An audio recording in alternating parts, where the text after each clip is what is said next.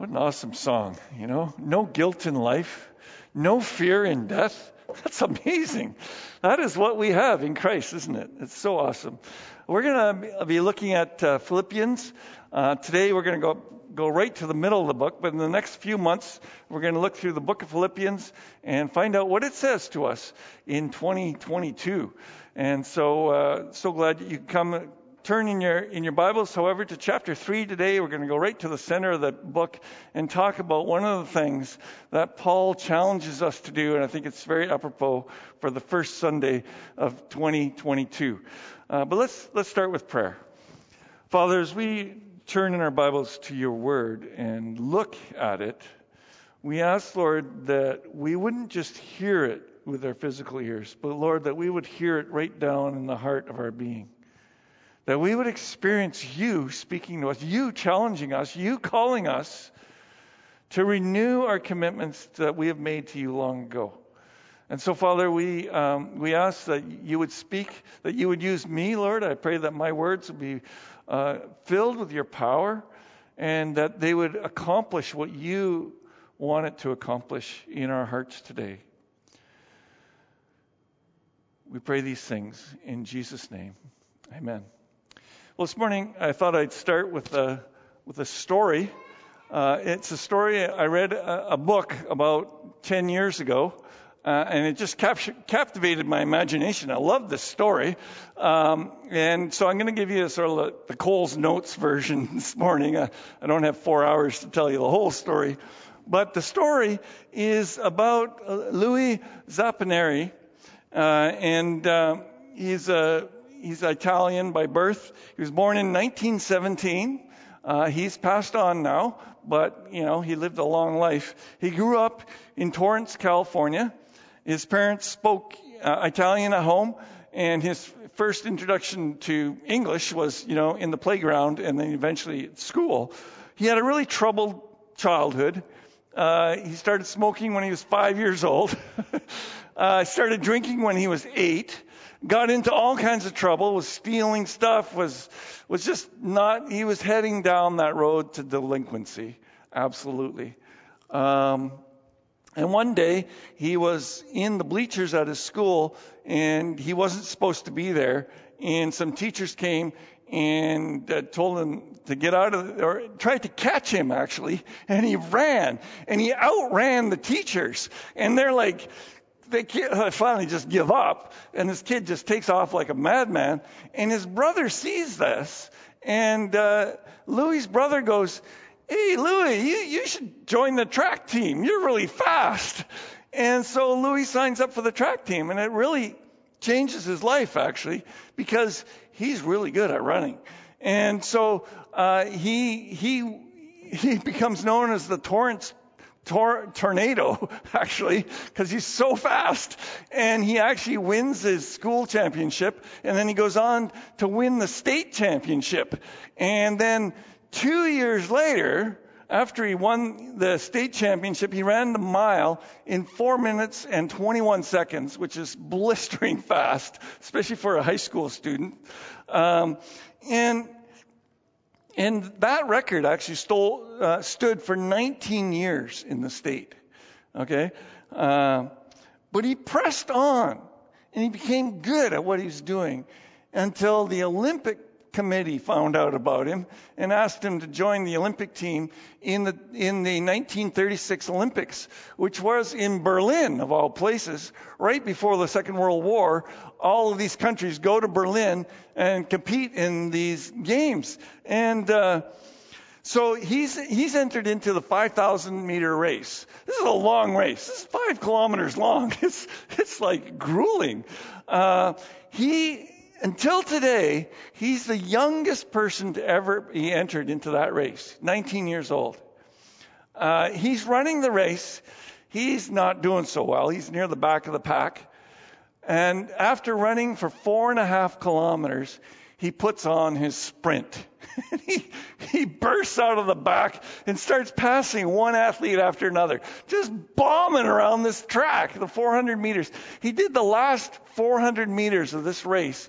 He did it in 56 seconds, which was 10 seconds faster than anyone who had ever completed that lap before. Like 10 seconds. I mean, this guy was just burning. He only got in 8th. He came in 8th place, but that's still, it's pretty impressive for this young guy. And it was so impressive that the crowds went wild watching him. They just couldn't believe this guy putting on this burst of speed. It's so much so that Hitler wanted to meet him. And he did. He wanted to meet the guy who did the final lap so fast. And so they met. He shook hands.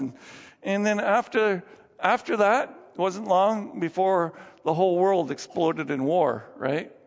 And so Louis signed up to be a bomber on a bomber squad, and he signed up to, and he got posted to a B-24 Lancaster, based out of Hawaii, and he started flying the South Pacific. And so on his first bombing run, they were bombing an island in the Pacific, and they hit so much shrapnel and got shot at so many times, the plane was almost completely destroyed. It was completely full of holes when it came back, and they managed to land the thing. And but wouldn't you know, they're all gung-ho to go out again. Like, really? And yeah, so he pressed on, and he was going out again on sortie after sortie, doing whatever they told him to do. Well, it wasn't about a month later in May that he was out on a mission to a search and rescue mission out in the Pacific Ocean, about 800 miles from Hawaii. We're talking way out in the, Hawaii's in the middle of nowhere. 800 miles from Hawaii? That's absolute nowhere. And he's out there, and their plane malfunctions. And it goes into a dive that they can't pull out of. And they hit the water at unbelievable speed. And the impact kills 8 of the 11 members of the crew. And then the whole crazy aircraft is sinking to the bottom of the ocean. And poor Louis is caught in a whole bunch of wiring that has been wrapped around him somehow in the accident, and it's pulling him down into the depths of the ocean. But he's awake, and he suddenly realizes what's going on, and he's trying to pull this stuff off himself to get out of there. He finally manages to do so before he loses his last breath. He swims like a madman up to the surface, breaks, gasps for air, and looks around, and he sees his buddies there. Two of his team are in a life raft, and they grab him, haul him on board, and then they sit there and go like, okay, now what are we going to do? They're out in the middle of nowhere. They got no radio. They're wondering, is anybody going to come looking for us? They were on a search and rescue mission themselves. Now they need to be searched and rescued, but nobody knows where they are. It didn't take long for them to be declared dead, missing in action, and letters came to his parents' home from President Roosevelt declaring that their son had perished in battle, and very sorry for the loss. But they weren't dead. They were out in this raft. And after 3 days, they saw an airplane. So they shot off a flare and hoped to be rescued, but the airplane didn't see them, and they were tragically disappointed. Well, it doesn't take very long when there's only about 2 chocolate bars on board and one little can of water. It doesn't take very long out there in the South Pacific to start dehydrating and starving. And after a week, 2 weeks, 3 weeks, not eating anything, barely getting enough to drink. Whenever it rains, they would try to get collect the water as best they could. They were surviving on a few drops of water per day. Sharks swimming around in the water. Finally, one day, a pelican lands on their boat, and they grab the pelican, rip the feathers off, and just start chomping into it, raw meat, because they were so hungry. Well, within a couple hours, they were all throwing up all over the place, because raw meat and starving men don't go well together. And they got very sick.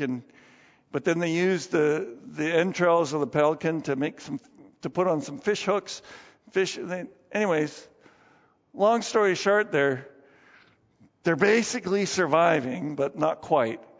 After 33 days, one of their members succumbs to malnutrition and dies, or sunstroke or whatever he got. And so they bury him at sea and carry on. And but just before their friend dies, they see an airplane off in the distance. And they're like, no way, an airplane, fire up one of those flares. They fire up the flare. Nothing happens. They fire up another flare. The plane starts to turn, and it's coming towards them. Yay, they're saved. And then as the plane comes closer and closer, all of a sudden they realize it's diving straight at them. And suddenly, bullets start tearing up the water all around them. It was the Japanese Zero coming and dive bombing on their position and strafing them with their machine guns. And Louis dives over the edge, swims down as far as he can get, while the bullets he can see tracing through the water. He's freaking out. When he comes to the top, he goes to his buddies. They're okay. But then the plane turns around and comes for another strafing run and blows the living daylights out of their rubber boat. And now they're out in the open ocean with a flat inflatable boat. Not very helpful. They patch it up as best they can while swimming around it, and then blow air into it to get it some flotation to it again, and then climb back in it.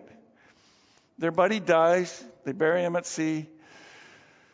And after another 2 weeks of this, it's 47 days. They say that this is probably the longest that anyone has ever survived in the ocean without supplies. 47 days. And finally, a boat comes alongside and rescues them. Well, so they thought. Unfortunately, this is when the horrible ordeal starts. Okay? This is when it gets bad. And you're thinking, what? What are you talking about? Yeah, this is when the Japanese take them, bind them up, and toss them into a POW camp. Louis, who is 160 pounds, he's now 80 pounds. He's just skin and bones. Can you imagine entering a prisoner of war camp with 80 pounds on you? Like nothing. They don't feed you properly in these camps. They work you half to death. And he gets there, and after about a week, the prison guard realizes who he is. He's an Olympic athlete, a star. Hey, this guy would make a good propaganda machine. We're going to break this guy until he says that we are the best country, that his country shouldn't be in this war, and that we're treating him right and doing well by him. Well, Louis will have nothing to do with this. He's like, no way am I going to say those things. And so the leader of the camp starts to beat him and harass him and torture him over and over again, using psychological torture and physical torture, deprivation of sleep, deprivation of sunlight, deprivation of food, deprivation of water, everything you can imagine to break this guy. But Louis won't be broken. You know, when he was out on that raft, he had said to God, God, if you save me, I will spend the rest of my life serving you. And he did that to the best of his ability there in that consecration camp. And he would not be broken. And they did horrible things to him. Some of the things I can't even talk about here because they were so awful. But some of the things were like just punching him. And one time they got all the prisoners of the entire camp, 200 prisoners, to punch him in the face because they wanted to break him, using his own friends, his own comrades to beat him up. And everyone had to land a punch. And if they didn't do it hard enough, they'd have to do it again until his face was just a mass of blood and broken and messed up, like a boxer that's been beaten to a pulp. And this kind of thing went on and on and on. Had to hold a steel beam over his head from dawn till dusk. Can you imagine? 80-pound guy, not having enough food, broken. He was challenged to race against one of the Japanese boys. Of course, he couldn't. He fainted on the way because he's malnourished. Whatever that word is. Anyways, he was starving. This went on and on and on. And the main person that had done this to him, the prison officer, they used to call the Bird. I can't remember what his real name was. But it was a horrible existence. But you know what? He carried on. And you can read about this in the book called Unbroken. He was unbroken. He just carried on, pressed on. You can also watch the movie Unbroken. It's just amazing. Amazing story. And in August 1945, the U.S. liberated them from the camps and overtook Japan. And so Gary Christ of the Washington Post wrote this: "Rarely has a single man had to endure such extraordinary array of woes." Yeah, no kidding. This guy was incredible. He was one tough dude, I'm telling you. So why do I tell you this story? Well, one of the reasons is because we've been through some tough times. But I wanted you to just compare it to someone else, someone who's really been through some tough times. COVID-19 doesn't really compare to what this guy had to go through, what Louis Zamperini went through. These two past years, they seem like a walk in the park. For me, they've been, actually last year was a great year for me. I got 3 new daughters-in-law. But I know for many of you, it's been really tough. But honestly, in comparison with Louis, nothing. But it reminds me, his perseverance, it reminds me of the Apostle Paul. You see, the Apostle Paul went through a lot of stuff too, just like Louis. And the Apostle Paul, he pushed on in spite of his difficulties, in spite of it all. This is what he wrote in the middle of the book to the Philippians. He was trying to encourage the Philippians, and this is what he wrote: "I press on to take hold of that for which Christ Jesus took hold of me. Brothers and sisters, I do not consider myself to have taken hold of it, but one thing I do is I press on, forgetting what is behind, straining to what is ahead. I press on towards the goal to win the prize, the high calling of God, for which God has called me heavenward in Christ Jesus." So after 2 years of COVID, another massive spike in the cases, and everything's shutting down again. My goodness. I think we need a little dose of this pressing on attitude. Amen? Amen. Yeah, we need a little shot of this stuff. Now, we could listen to Bob Dylan sing some songs about it. You ready to listen to Bob Dylan? No, let's pass on that, Or how about the Reliant K? They also put out a song, pressing on. We'll pass on that too. Because really, Bob Dylan, Reliant K, they haven't got the credentials to talk about pressing on. Oh, sure, they might have had some tough stuff in their life. But nothing compared to Louis. Nothing compared to the Apostle Paul. I mean, these guys, they can talk about pressing on. And the Apostle Paul, you want to hear the Apostle Paul's credentials for pressing on? He also was shipwrecked and set out to the open sea for day and night. Not just once, 3 times. Don't ship with Apostle Paul in the boat. It's the moral of the story there. He gets into shipwrecks a lot. He too was tortured for his faith. He was flogged severely, exposed to death again and again. 5 times he received 40 lashes minus 1. When you get whipped in the Roman world, you get whipped nearly to death, okay? That's what happened to Apostle Paul. 3 times he was beaten with rods. He was pelted with stones until he was left for dead. Frequently imprisoned, constantly fleeing for his life, going without sleep, knowing hunger, thirst, often cold, naked. stressed out looking after the believers, lowered in a basket to escape into the night. This guy's done it all. And he's the one that's talking about pressing on. So if we think we've got it bad, let's listen to this guy who's been through the ringer. And let's see what he has to say about pressing on, keeping going. I press on to take hold of that for which Christ Jesus took hold of me. What an awesome statement. I love this. The Apostle Paul, he's going on and on about, I've taken hold of it. He's forgetting what's behind. He's straining on. He's pressing on. He's straining forward. He's pressing on to get the prize. But he's in jail. He's in jail when he's writing this. Can you imagine? He's not out there like some evangelist on the street preaching the gospel. No, he's stuck in jail. And in jail, he's pressing on. He says, it doesn't matter. I don't care anything about what happens to me. All I care about is pressing on to take hold of that for which Christ Jesus has taken hold of me. What an awesome guy.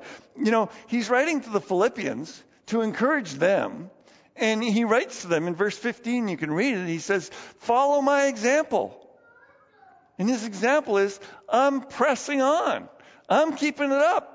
I don't care if I've been flogged. I don't care if I've been beaten. I don't care if I've been shipwrecked. I don't care if I'm in jail. I'm pressing on, my friends. This guy's amazing. He blows me away, really. But let's go back to the passage. What is the Apostle Paul pressing on to? What's his goal? What's the prize and the goal? He talks about a goal, a prize, and that for which Christ took a hold of him. What is he pressing on to? What does he want to grab a hold of? What is it? A lot of commentators have looked at this passage and they say, oh, well, that's easy. He's talking about the resurrection in the verses before. And if you look in the verses right before it, verse 9 through 11, it says that his goal is to know Christ. Yes, to know the power of his resurrection, to participate in his sufferings, become like him in his death, and so somehow to attain the resurrection from the dead. So from these commentators are saying, well, yeah, so he's pressing on to attain the resurrection from the dead. But I think of that and I go, but that really doesn't sound like Paul. Paul knows very well that salvation is a gift. You don't press on towards salvation. You don't press on to get to heaven. You receive it as a free gift. It's all over Paul's writings. So it seems a little strange that he would say that he could somehow attain to the resurrection through all this stuff he's doing. But you see, what he's really saying is not about the resurrection. He's not somehow attaining the resurrecting by all this work. No, he's doing all this stuff because he's a believer, and somehow mysteriously that causes him to attain the resurrection. He recognizes the resurrection. And from all of his writings, he's unmistakably saying the resurrection from the dead that he's going to experience at the end of his life, that is through the power of Jesus Christ and through that alone. So what is he really saying here? If he's not saying that I'm pressing on towards the resurrection or to attaining eternal life, what is he saying? Well, look carefully at these verses. The main emphasis here is to know Christ, right? He wants to know three things about Jesus Christ.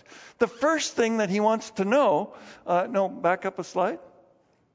He wants to know the power of his resurrection.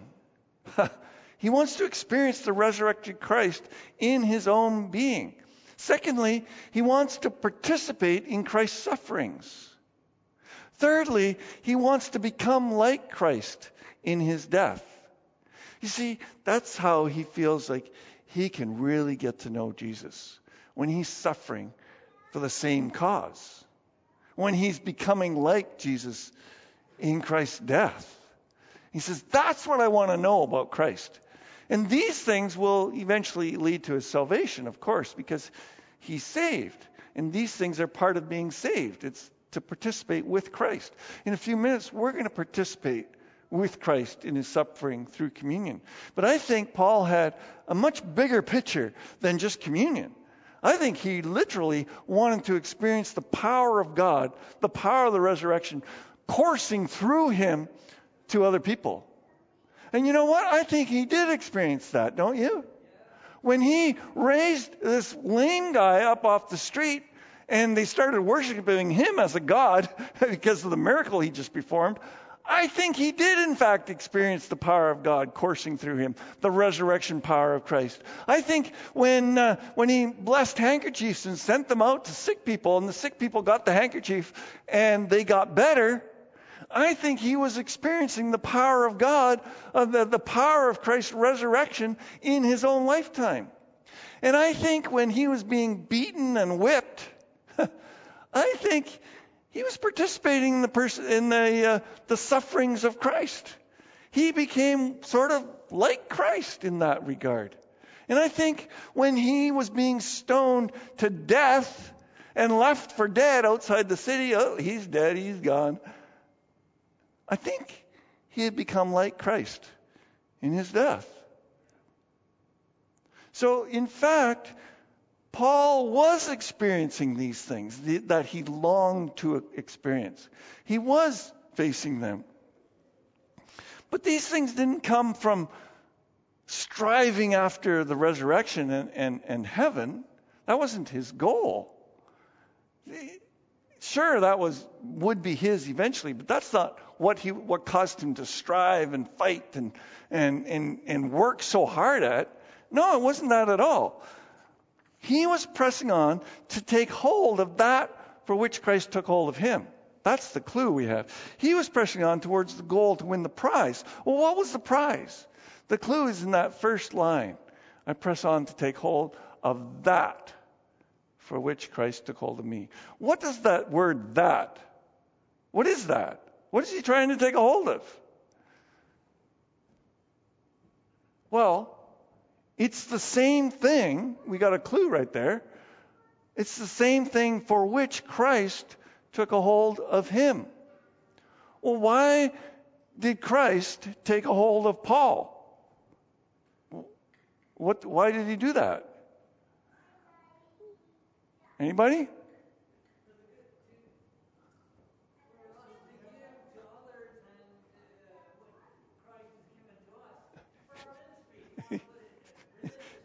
Yes, you're on the right track. Absolutely. Yeah. And when did Christ take a hold of Paul? On the road to Damascus. Yes, of course. You know the story. He's out there muttering murderous threats against the Lord's disciple. He's walking down the road. He's got his whole little army with him, swords, spears, clubs, the whole 9 yards. He's heading over to Damascus to take Christians captive. And on the way, suddenly, boom, there's this bright light shining around him, and a voice says, "Saul, Saul, why are you persecuting me?" He was known as Saul back then, by the way. And Saul's like just shocked. And he responds to the Lord. Remember what he said? He says, "Who are you, Lord?" Now, think about that statement for a second. Who are you? Lord? It doesn't even make sense. He's calling him Lord. He doesn't even know who he is. I think that was the moment Jesus got a hold of him right there. Because he knew he was the Lord. He knew that this was no ordinary thing. There's a voice talking to him from heaven out of a bright light. I mean, this is right from, Encounters of the Fifth Kind or whatever this is bizarre. And so he's right away calling this person Lord. And of course, what does the Lord say? "I am Jesus, whom you are persecuting." And then he goes on and he says, "Now get up and go into the city, and you will be told what you must do." He's about to be told the reason for which Christ got a hold of him. He says, "Hey, I got a purpose for you, and I've got a hold of you now, so go into town and I'll tell you what to do." Okay, we've got a clue here. Something's going to come up. What's going to happen? Well, the Lord comes along and he talks to Ananias, He says, Ananias, you got to pray for this guy Saul. He's coming to town. You got to pray for him. Ananias is like, Lord, the dude's coming here to arrest us all. Why would you want me to go pray for him? And the Lord says this to Ananias. He said, go. This man is my chosen instrument to proclaim my name to the Gentiles and the kings and the people of Israel. I will show him how much he must suffer for my name. Oh, do you see it there? That's the reason Jesus got a hold of him. So that he might be a chosen instrument to proclaim Christ's name to the Gentiles and to their kings and to the people of Israel. That's a big deal. And that he must suffer for my name. Oh, we're starting to put it all together now. All this talk about suffering with Christ. Right from the very beginning, when Jesus got a hold of him, he knew his mission. He knew what he was called to do. He knew how he was called to do it. And he knew he had to abide in Christ to do it. This is all through Paul's writings. You might think like, well, that's one little verse. No. This is all through Paul's writings. In fact, even Luke writes about it. In chapter 20 of Acts, Luke writes that Paul says in Acts 20, I know only that in every city the Holy Spirit warns me that prison and hardships are facing me. However, I consider my life worth nothing to me. My only aim is to finish what? The race.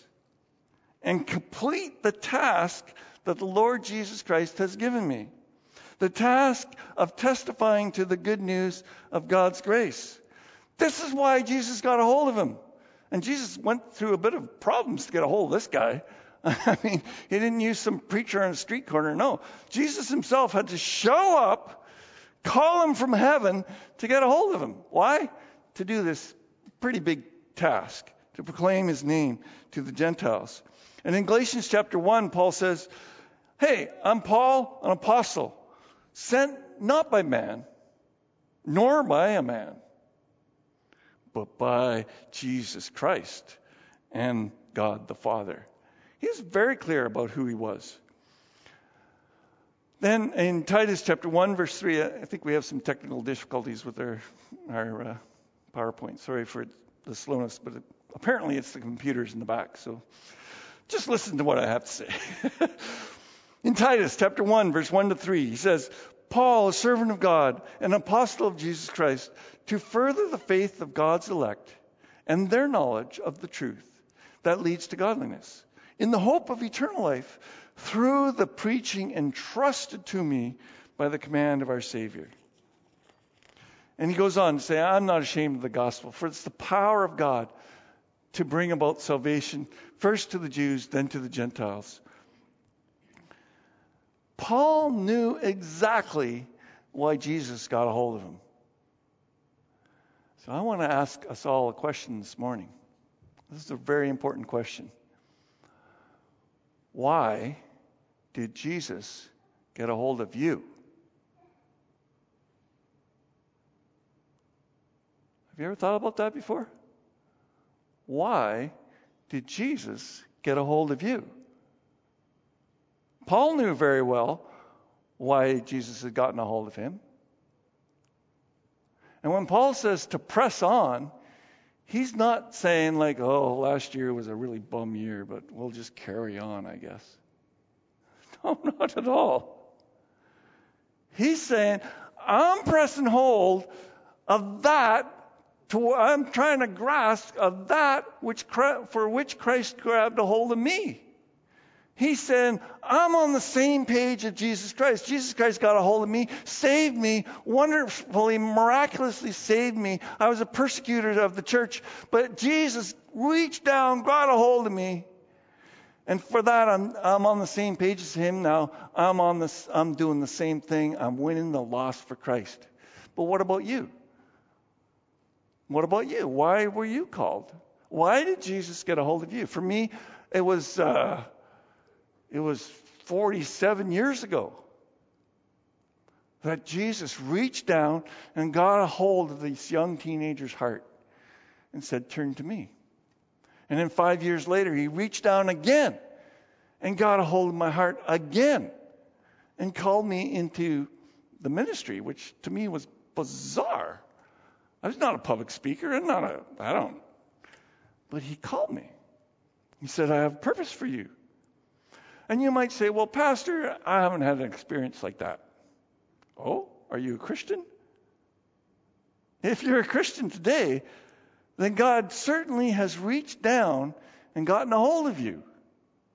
Because it says that even our faith is not of us, but it's of the Holy Spirit. He is the one who initiated that work for you to come to faith. And so Jesus got a hold of you. And you say, and I just want to ask you, so why did Jesus get a hold of you? What's your purpose in life? Why are you pressing on?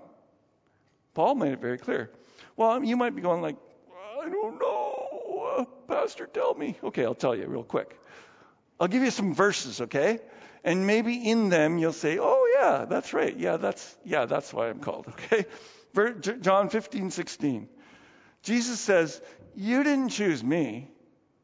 I chose you and appointed you so that you might go and bear fruit that will last.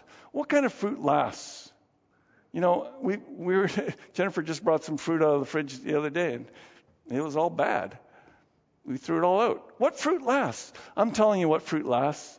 Fruit unto eternal life. When you win someone to Christ, you walk them through the sinner's prayer. They put their faith in Jesus Christ. That fruit's going to last into eternity.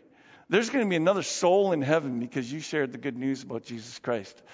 Awesome stuff. That's the kind of fruit we're talking about. Romans 7 verse 4. So, my brothers and sisters, you died to the law through the body of Christ, that, here's the reason, that you might belong to another, to him who was raised from the dead. Did you know that you became a Christian so that you belong to somebody else?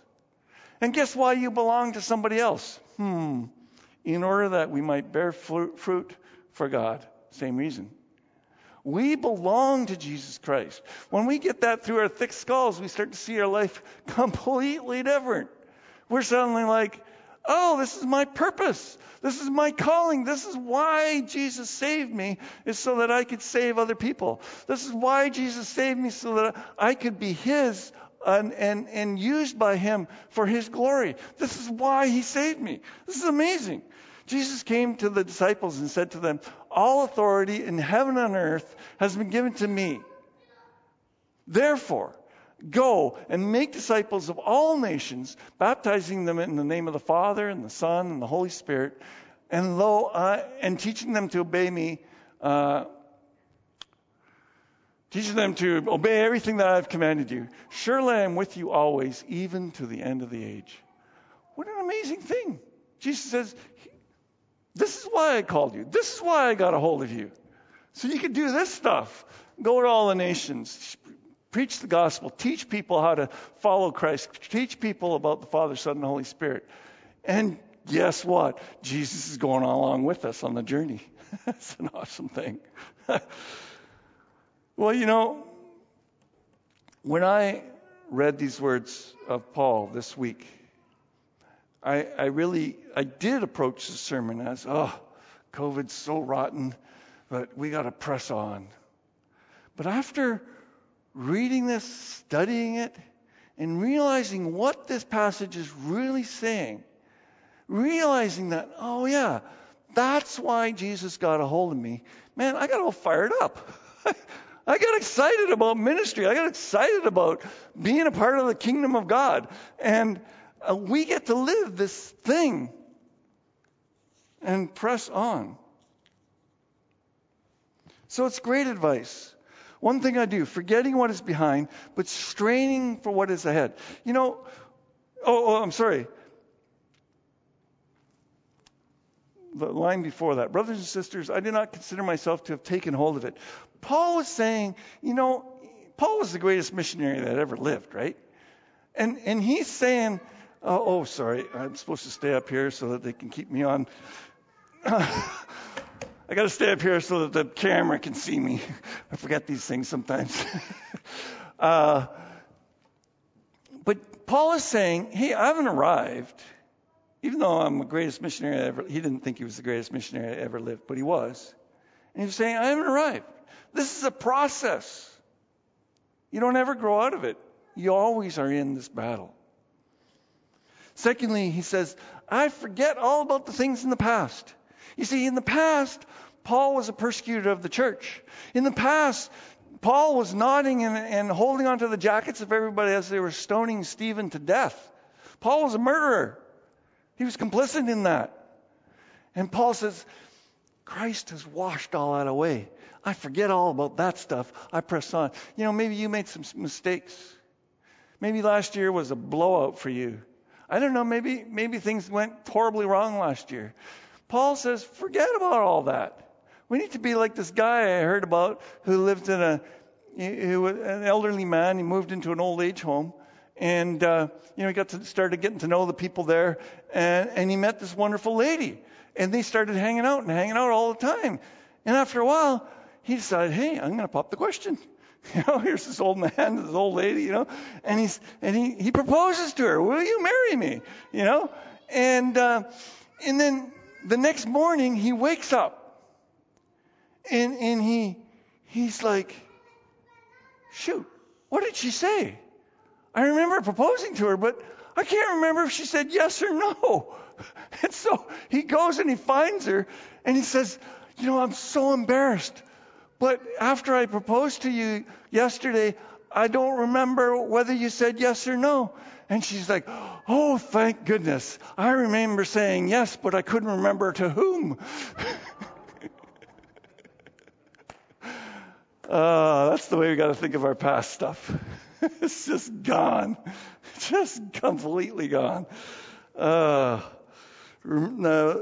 Isaiah says, remember not the former things, neither consider the things of old. So let's not get hung up on this COVID thing.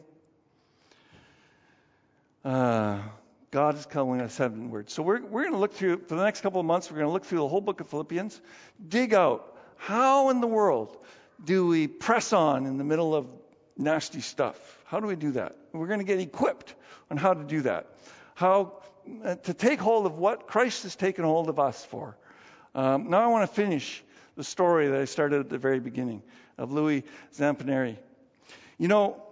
During his time out on the raft, you might have remembered that he had called out to God and said, God, if you would just save me, I will give the rest of my life to you. Well, he got home from that POW, of course, then he went to a POW camp, which didn't turn out so good. Got saved out of the pan into the frying pan, as they say. But then, eventually he got rescued, and he went back to America, met the love of his life, got married, and started living for God. Not. You see, he had been traumatized. He had been broken, really, even though the movie's called Unbroken, but inside there was something wrong with him. And even though he got married and even though he had kids, he couldn't handle it. He couldn't handle the pressure, the pain. There was the whole ordeal overshadowing his life. He had bitterness in his heart. He was haunted by the painful memories and the other men that he saw suffer and die. And the memories would flood back in, and he would have nightmares. And he started drinking and smoking, and basically he had all the symptoms of what we now know of as PTSD, post-traumatic stress syndrome. He had everything, all of it. And he was just messed up. And he couldn't live his life. He was a wreck. And his marriage was falling to pieces. They'd only been married a few years, and it was already a disaster.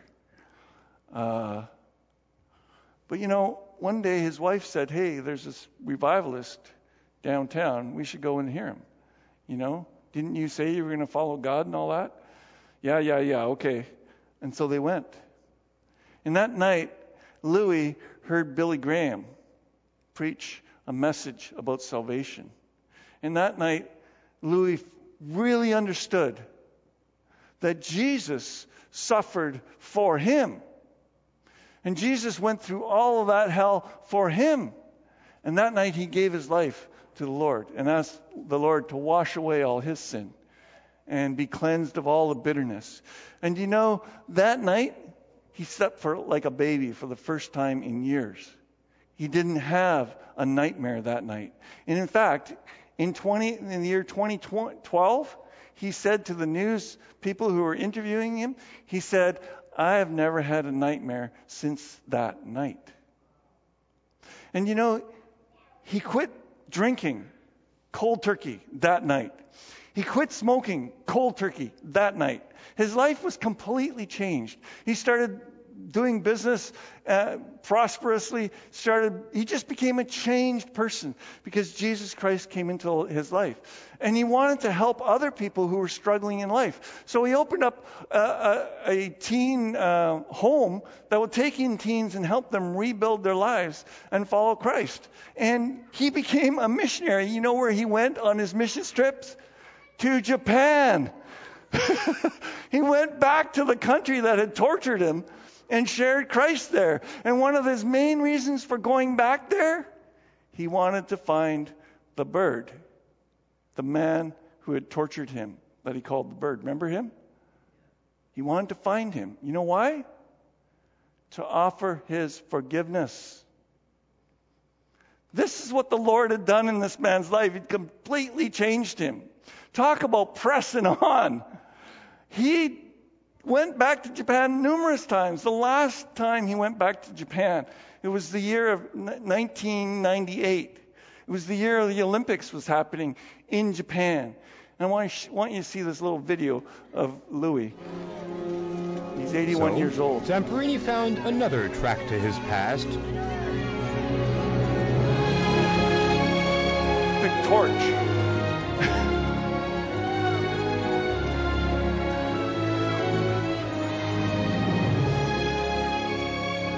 There wasn't much question as to who would carry the torch through Naoetsu, the city which was once his prison. Louis Zamperini had no competition. Who could possibly compete with that smile?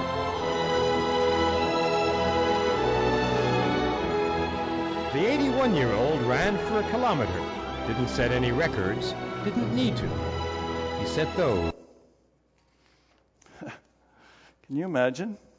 He's carrying the Olympic torch in the city that he was imprisoned in. And he's smiling from ear to ear. And the next generation Japanese are cheering him on. And what a guy. I love this guy. Talk about pressing on, going for the gold. This guy was amazing. He even died on the 4th of July. Patriotic, my goodness.